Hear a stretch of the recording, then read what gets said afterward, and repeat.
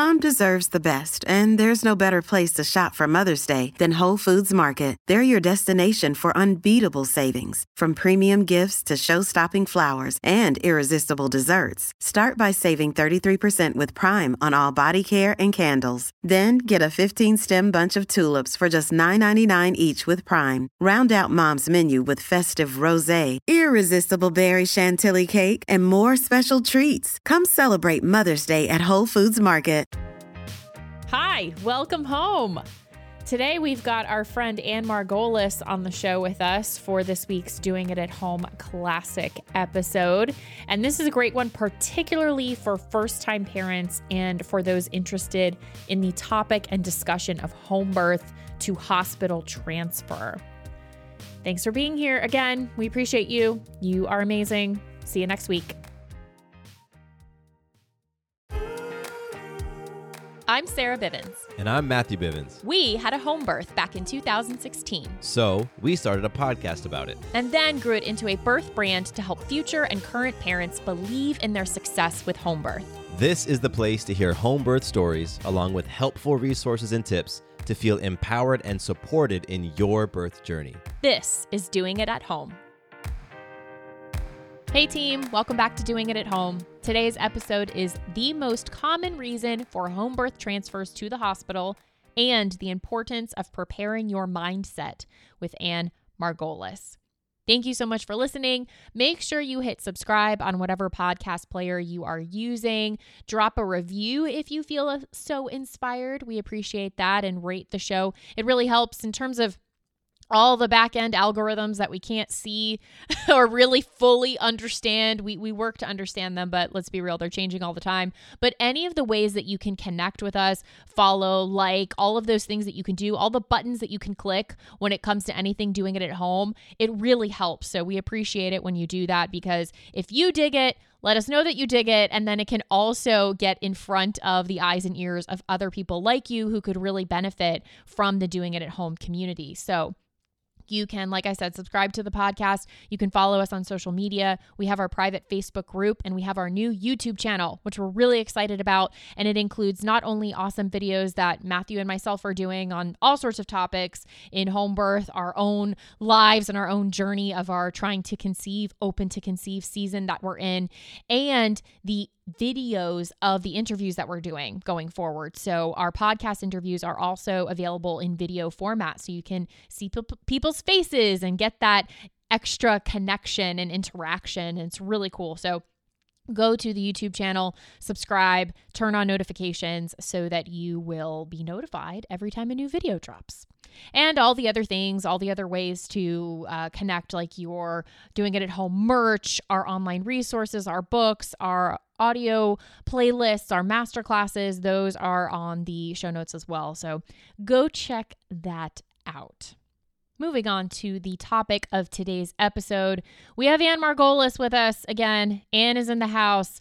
Anne is a champion of the birth world and a friend of ours. And we've known Anne for a number of years now, back when we first started Doing It at Home. And we've had her on the show a couple of times because she's so brilliant and she's so amazing. And I will include links to our other conversations that we've had with Anne in the show notes, so you can check that out. But the main thing we're talking about today is why home births transfer, what the most common reason around that is, particularly in her practice.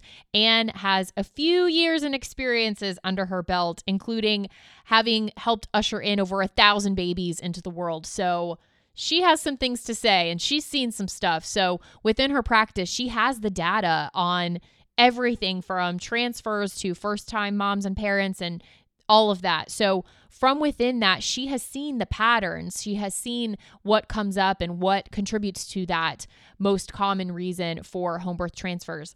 And then we talk about preparation and how important preparation is, particularly for first-time parents, and what those things are that can get you out of the prepared space and kind of mess with the mindset. So we talk about Western culture's approach to birth and how it's pretty counterproductive in terms of preparing for a physiological birth experience. And we talk about how this is particularly helpful for first-time birthers. This conversation is super relevant for anyone having a birth or any fellow birth partnered out there, but I would very much recommend this for those moving into their first birth experience. So, quick word from our sponsor, and then you will hear our conversation with Anne Margolis. Hi, Anne. Welcome back to Doing It at Home. How are you? I'm good. How are you? Awesome. Yeah, we are great. We are fantastic and just super happy to have you back again. So thank you so much, Anne. It's a pleasure. So we've had you on the show a couple of times already. So I'm going to make sure to include links so that people can go listen to those amazing conversations as well. And we're going to keep it going with some empowering, educational, informative conversation today, as we always do. And we reconnected recently. And in our conversation, I was really struck by the topic of the very small percentage within your practice who do choose to transfer from a home birth to hospital, and kind of why they transfer and all of the layers underneath that. So that's what I want to talk about today. And you mentioned that the reason for transfer being that they're not prepared, essentially. Like, I'm sure there are some other nuances. Well, first of all, we're the EMTs, right? So we're very selective who we take in to the home birth practice. Of course, they have to be healthy, and maybe other people have labeled them as high risk, but they're really not high risk. They just have an issue or two, and they can still be in home birth, right? They can be in the home birth practice, but once somebody comes in through our practice, and they come in and they're in labor, my rate of transfer is pretty comparable to a lot of other home birth midwives, right? It's about 7%. That means 93% are doing it, and my rate of cesarean is 5%. But what's amazing and what I've seen, because I track my stats, I don't know if your midwife was doing Manistats, but many home birth midwives, we track our stats. And I over 25 years now of practice, I'm blown away by who's transferring and what's the common denominator, right? People ask me, what's your rate of transfer for, that you have to call 911 and emergency kind of thing that you can't manage at home. And I'm like, a handful. Mm-hmm. That's not who's transferring. Right. That's not who's transferring. So who's transferring? The common denominator, like the times that I've had to transfer a person who has given birth vaginally before, 10 years ago, less than 1%. So the common denominator is non-urgent,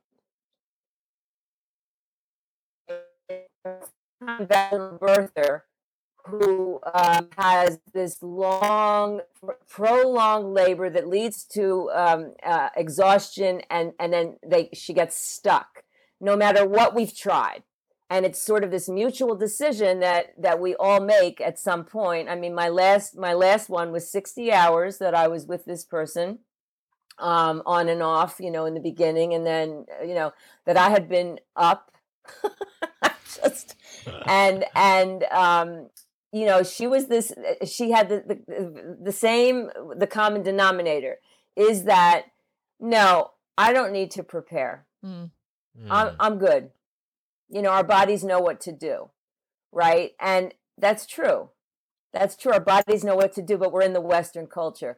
So what I'm finding in the common denominator among the 7% is now I can't be bossy, but we have,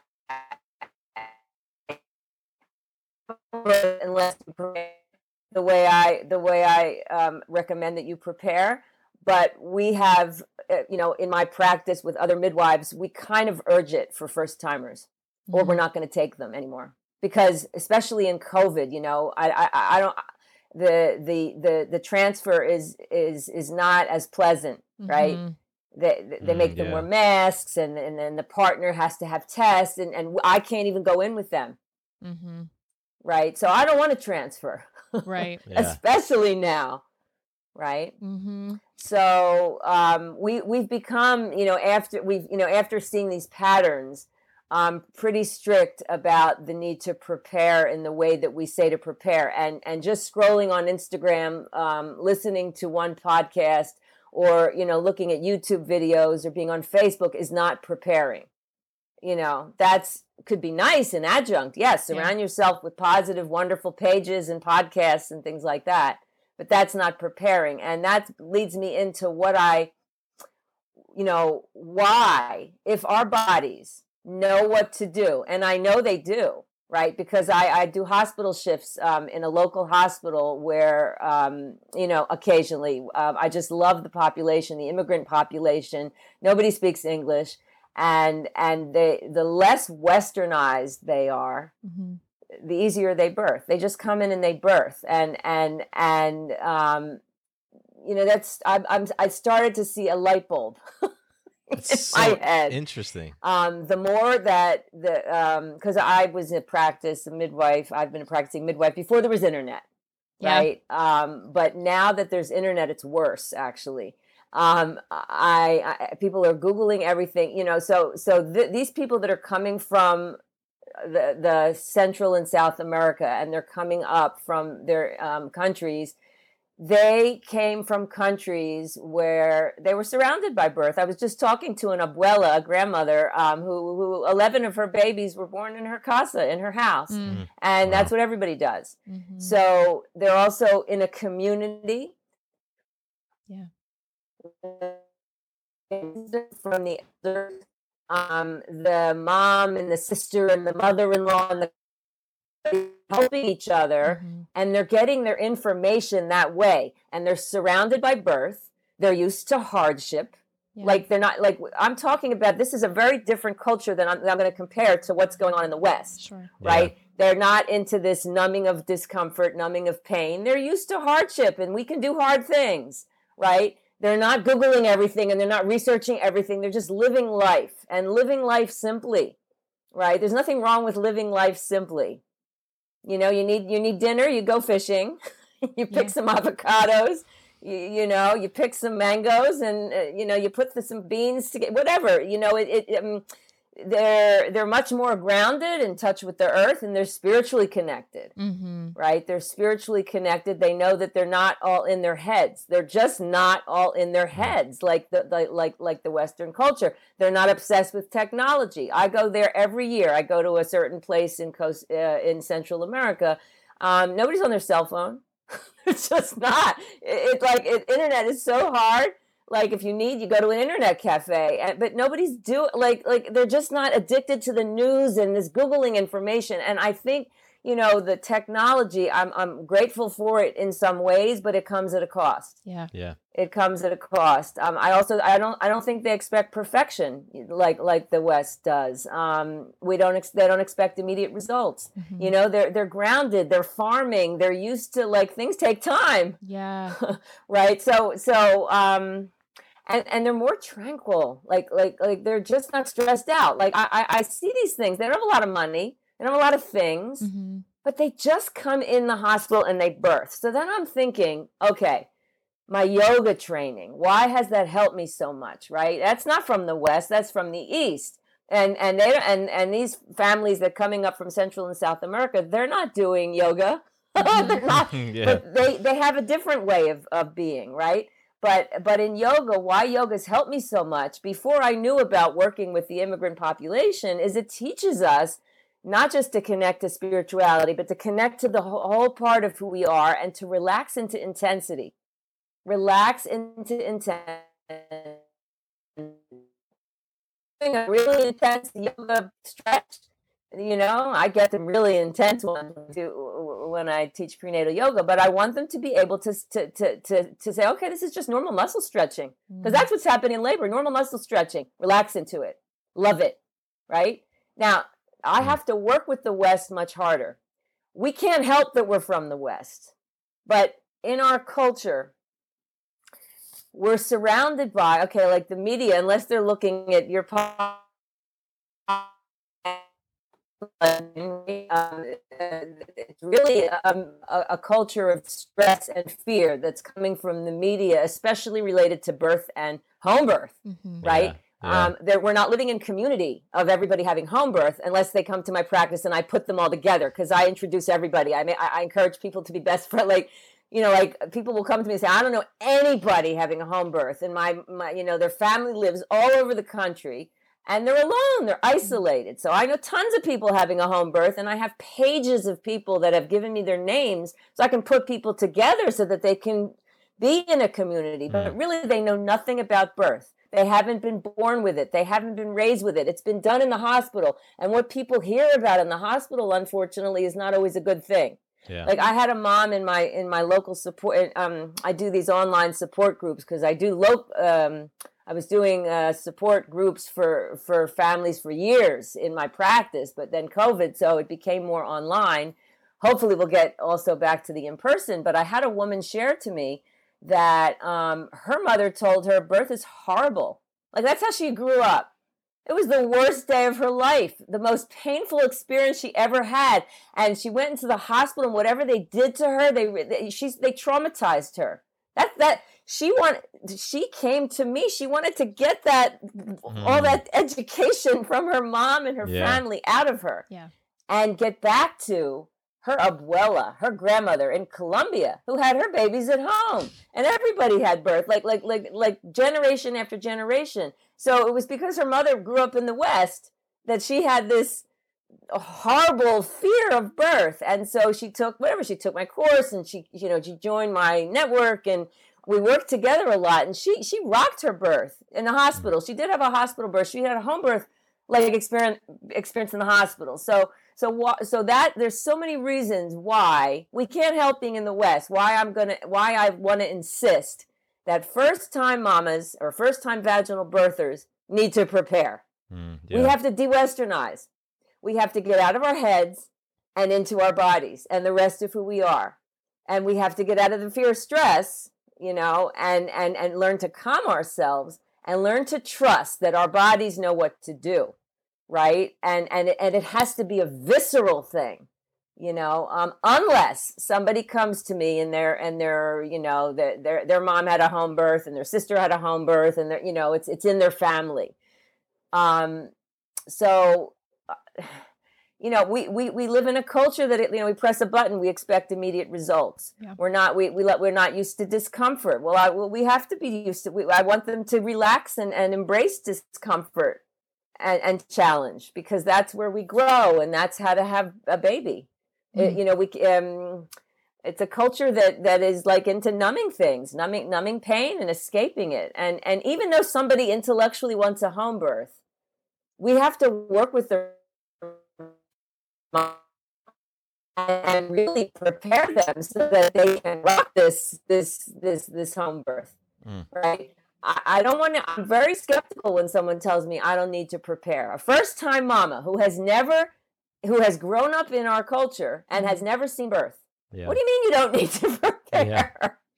I know your body knows what to do, but we have to get out of your body, and we have to, learn techniques of sort of, de-Westernizing and embracing and loving intensity and how to make it pleasurable. That's a whole other topic that not necessarily I was seeing in the hospital, but we can absolutely make it something not just to bear but to love. I've had people tell me they're in ecstasy with their pain.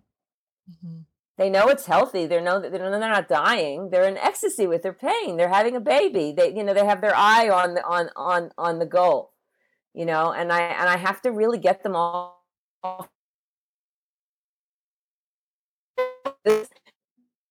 I need to get them off Google and off the computer as much as possible. Get them outside. Get them connecting to nature and more of who they are. And I have a whole process, I was interviewed in that's how my whole course, I created, because somebody interviewed me a couple of years ago, and she wanted to know if I would travel to her in San Francisco and attend her birth.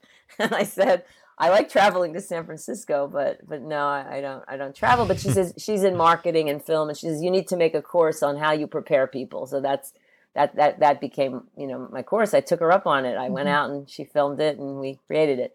But I could go on and on about it. But there's so much of what we need to uh, we have to do what we have to do also, like what we used to get from our communities Yeah. throughout history and years ago.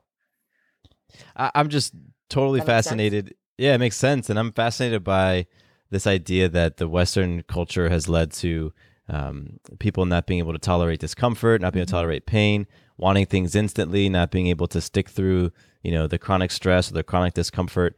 And I get it. I get it. Sarah and I are And wanting to be in control. wanting to be in control. Yeah. They want to be in control. And this we cannot control. Yes. Make birth preferences, definitely. And then let go. Yeah. Yeah. Because this is not in our control. Yeah. Yeah. Choose your provider wisely. Choose your setting wisely. If you want. There's so many. Like, if you look at it from a sociological perspective, like that's what helped me when I went into the hospital and was dealing with this population.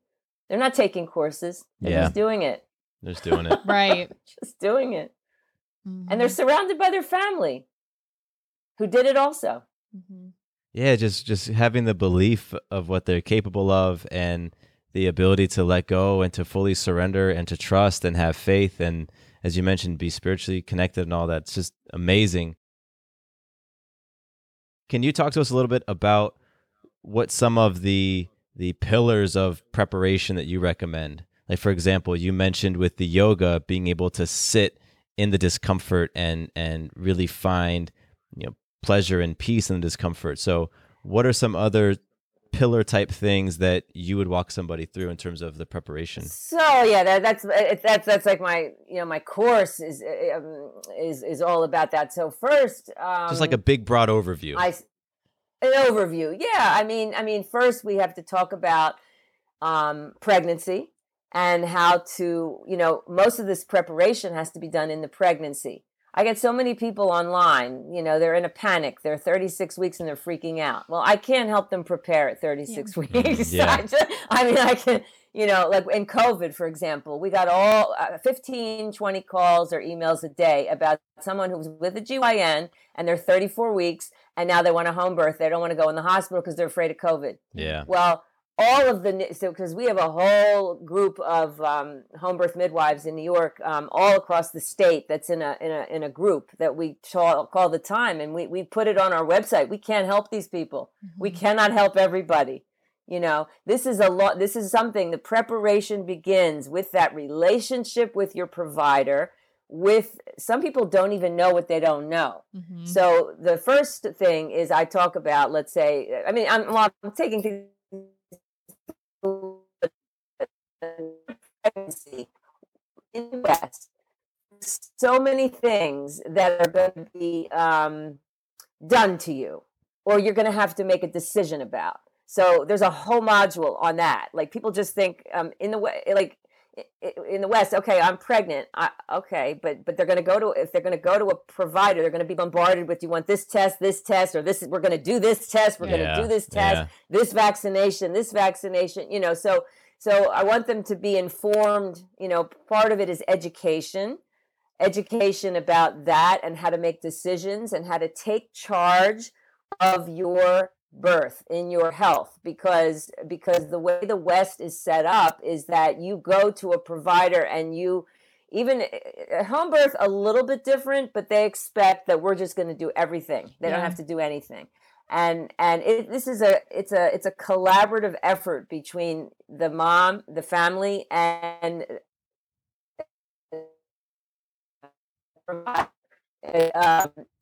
that they need to take responsibility. I want them to educate themselves. I want them to watch positive birth stories.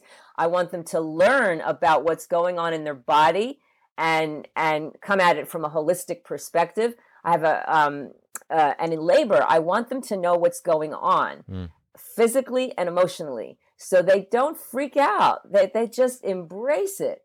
Okay, you're bleeding a little bit. That's normal. Yay, birth juice. Okay, your water's released. Wonderful. Like, nothing to freak out and I Google about. I want them to be outside as much as possible, and so I have tap into their joy. Like, do anything to get out of their mind, unplug, and get into their bodies, whether that's dancing or, into their sensual, into their primal, into nature. And then we have a whole thing about mindset shift. So I go into that because we still do have athletes in our society in the West who work through pain. In fact, they work through a lot of pain to reach a goal, right? Like any major sports player. I'm a dancer, so I know about dancing. Like the lead in the show, or the dancers that are dancing every day, no matter whatever. I don't, on Broadway or in theater. Any Olympic athlete, they have a coach.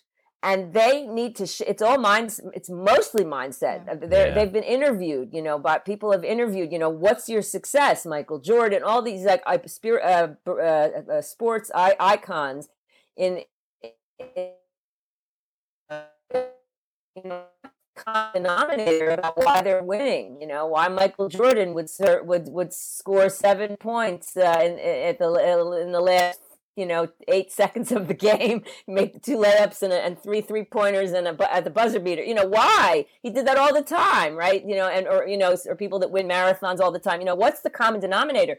They all say, we practice, but it's mindset. It's mindset. I'm gonna get. It's not like I'm gonna try to make the shot. I'm gonna make that shot. I'm gonna win this game.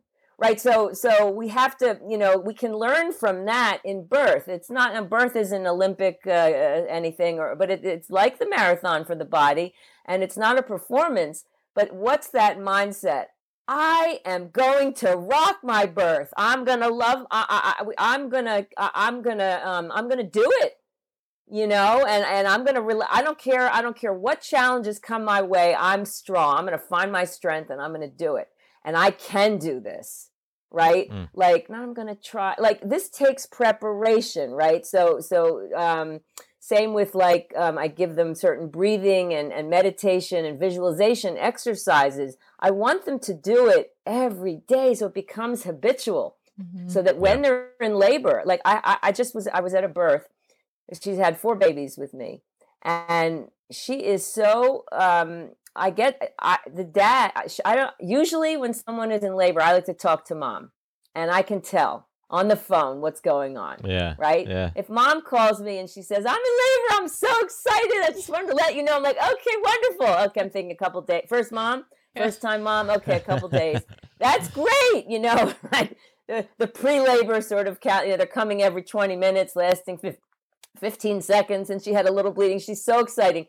Okay, you need to sleep tonight and do what you love today, like it's going to be, versus, she calls me and now every 6 minutes or 6 to 8 minutes, just to stop during the, she can't talk. She's asked to breathe a little bit. So then I know, okay, things are progressing, but still very early. When dad calls me and I hear mom in the background, then we know, right? But I always, I like to keep in touch. I like to keep in touch with them.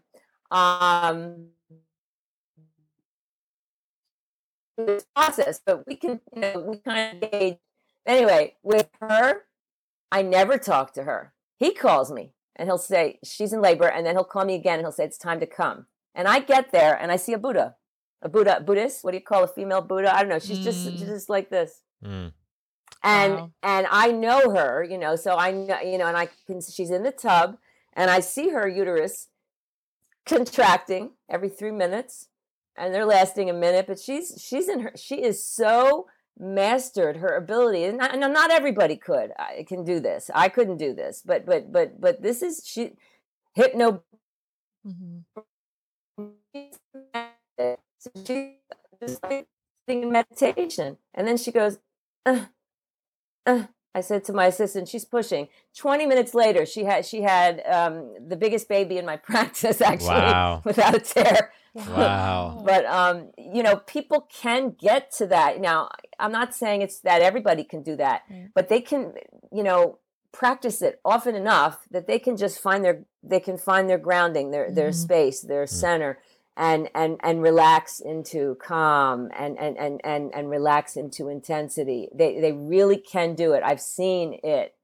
Yes, we can laugh, we can dance, we can have fun with it, but I want them to get that ability to do that. Yeah, absolutely. And, build up their, because these ladies in the Central America, they're active. The people in this kind of culture are sitting at their computer all day. Yeah. Unless they're exercising it somewhere. But a lot of people who are, they're not active, and I want them for active birthing. They need to be a little, get in a squat or lunge, lift one leg up. It shouldn't be like this huge ordeal to be, like people are really out of shape. Yeah. And so it's a physical, prep. But it's so much a mindset prep. And then I get the partner. The partner needs to be prepped. Oh yes. Oh yes. If he sees his part, like if he doesn't join, like I have a whole course, part of the course it's for him, or the partner. If they're not used to seeing a person working that hard and making those noises, and looking very, looking the birth look, the birth sounds, the birth juices. He's going to need an epidural. Yeah. Or see your partner. Yeah. You know what I'm saying? I've had to give remedies to the partner. So I always say, like I tap into what they know. If they're into sports, people who are working hard, they're sweating, they're they're making noises, they're working hard and they're working through pain. And I want him, or her, the partner, to know that this is normal and we're just relaxed with it. Yeah.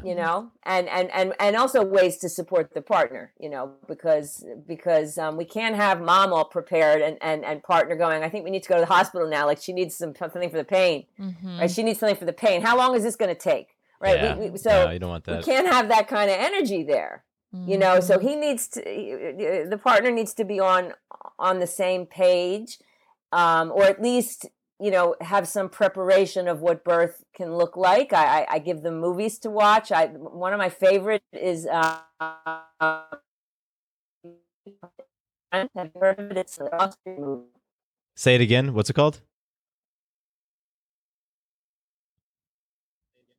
Inner Strength. I'll tell you why I like it. Because a lot of birth movies, especially on Instagram, they just show the baby coming out. Well, what about the 27 hours that this first-time mom has been in labor? And, they don't show labor. So Inner Strength is actually, they show labor. They're showing like the woman is like, like sweating and moaning and roaring like a lion in the birth center. They have a birth center there. And, if you don't know about labor, it looks like, please, someone go help them. Yeah. Yeah. But the midwives are just very calm and just, telling them they're doing whatever. And in the end, they birth. But I want them to see that. I even have kids watch it who come to births, but not toddlers, but, just to see this is what mommy's going to look like. Yeah. Just need us to be calm and encouraging. Absolutely. So, there's a lot that goes into the prep. And then I have a whole, different coping techniques and positions and things that I really feel that have worked. It's like a combination of different things that they can practice so that when they're in the heat of it, they just tap right in. It's habitual. Yeah, right? That's part of them. So we have more work to do with the Western person than I feel than people coming from other countries that let's say are indigenous that are just doing this. It's part of their world.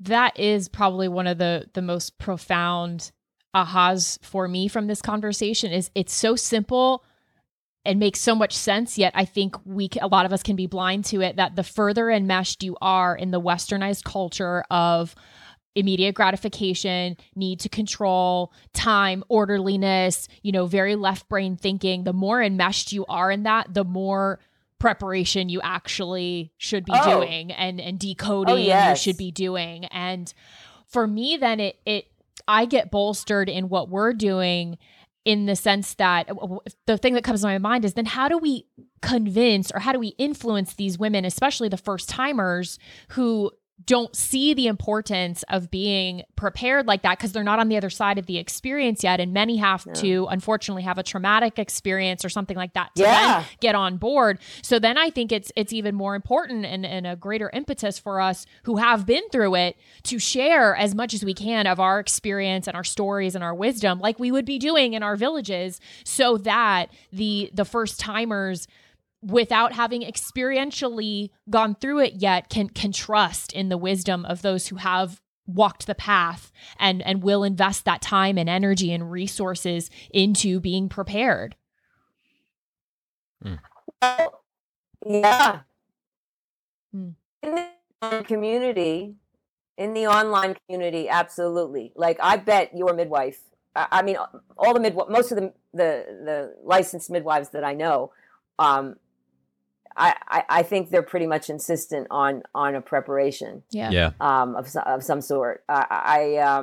And if especially, like, I don't know, you guys took a classes or before we did various techniques and hypnobirthing, and something, some coping tools, something, but I need to go deeper than hypnobirthing now.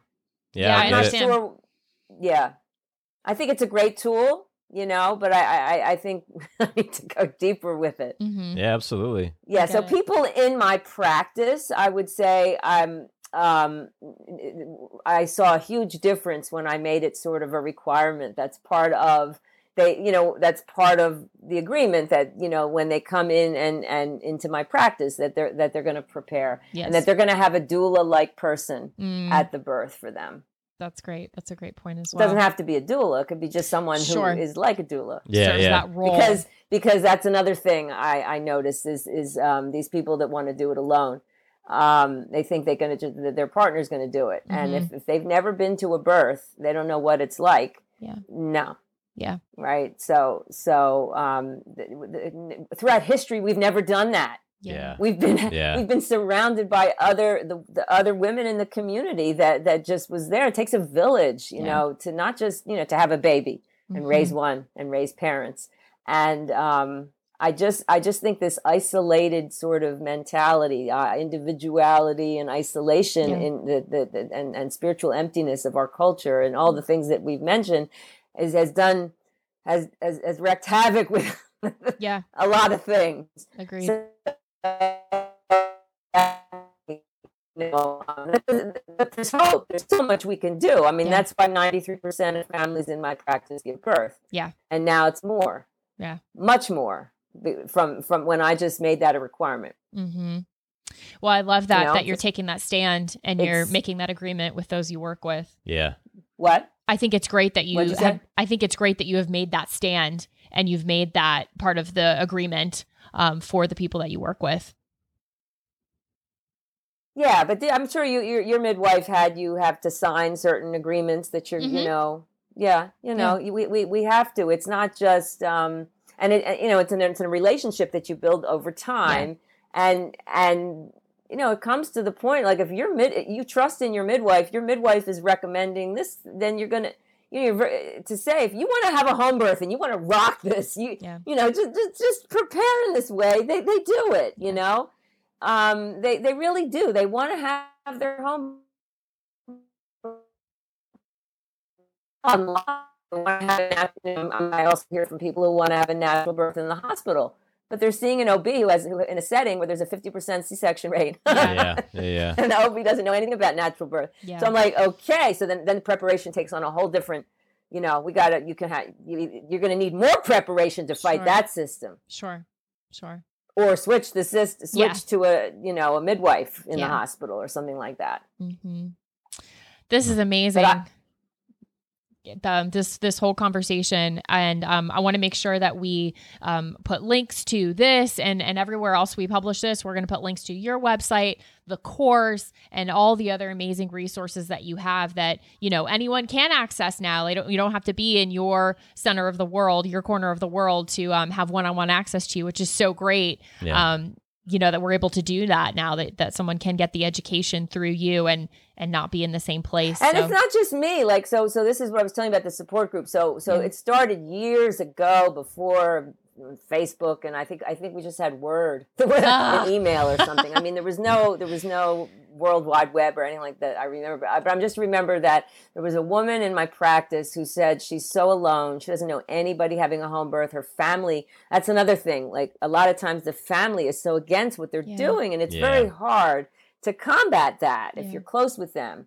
So I said, I know a lot of people, and that put this idea in my mind. And so I sent out this email to everybody in my practice. Are you willing to have your name and number be given out and your email be given out to connect each other? And then when I got back, at least that was then, I have much more now, but a 3-page Word document full of people's numbers and names. And so I organized it to where they lived, and people became like best friends. But what I created in my center was this group, a group of like-minded people who would come together. We used to do it in the beginning. It was once a month, and then maybe it was once every other. I think it was twice a month of just. And then there was prenatal yoga. They get so much from each other. I don't have to talk. But, when moms would just come together, and then we wanted to do one for dads, but people would come together and just share what they're going through, and just hearing each other and how they dealt with their parents that were so against it, and how they dealt with their a partner that was so in fear, and then people loved the group so much they stayed in it after they gave birth, and they wanted to shout from the rooftops what they did. So then the group became really amazing, because people that look just like them from all corners of life did it, right? And they came back and they wanted to serve. So I had this ongoing group for a long time, years, and now it's online. So it's like a support group that meets once a month on my, you can sign up through the website, whatever. But it's just I sit back and I encourage. I mean, I'm leading it, but I'm encouraging them to connect, and some of them really connect and give each other wisdom that help them. Yeah. Because that's what we used to do. We connected to community in real life. So Zoom is almost like, we feel like we're in the same room a little bit. Yeah. Something we can do. Mm-hmm. That's awesome. Cool. Well, all the links and all the ways to connect with you, Ann, will be there when we put all of this out there. Thank you so much for hanging out with us and sharing your wisdom, your experience. Pleasure. Yeah, we really appreciate you. Yes. Thank you, Ann. Keep doing what you're doing.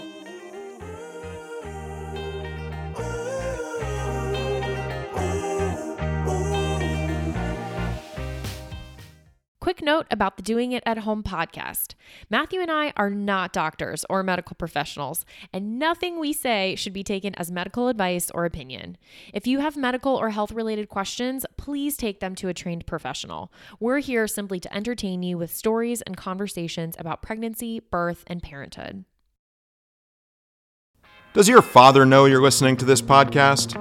Well, when you're done, why don't you stop by and check out a show that is 100% dad-approved, Dadages. Hi there, I'm Chad Higgle. If you're looking for useful insights and practical advice you can actually apply to work, family, education, philanthropy, and just life in general, check out Dadages. That's Dadages, wherever you listen to your podcasts.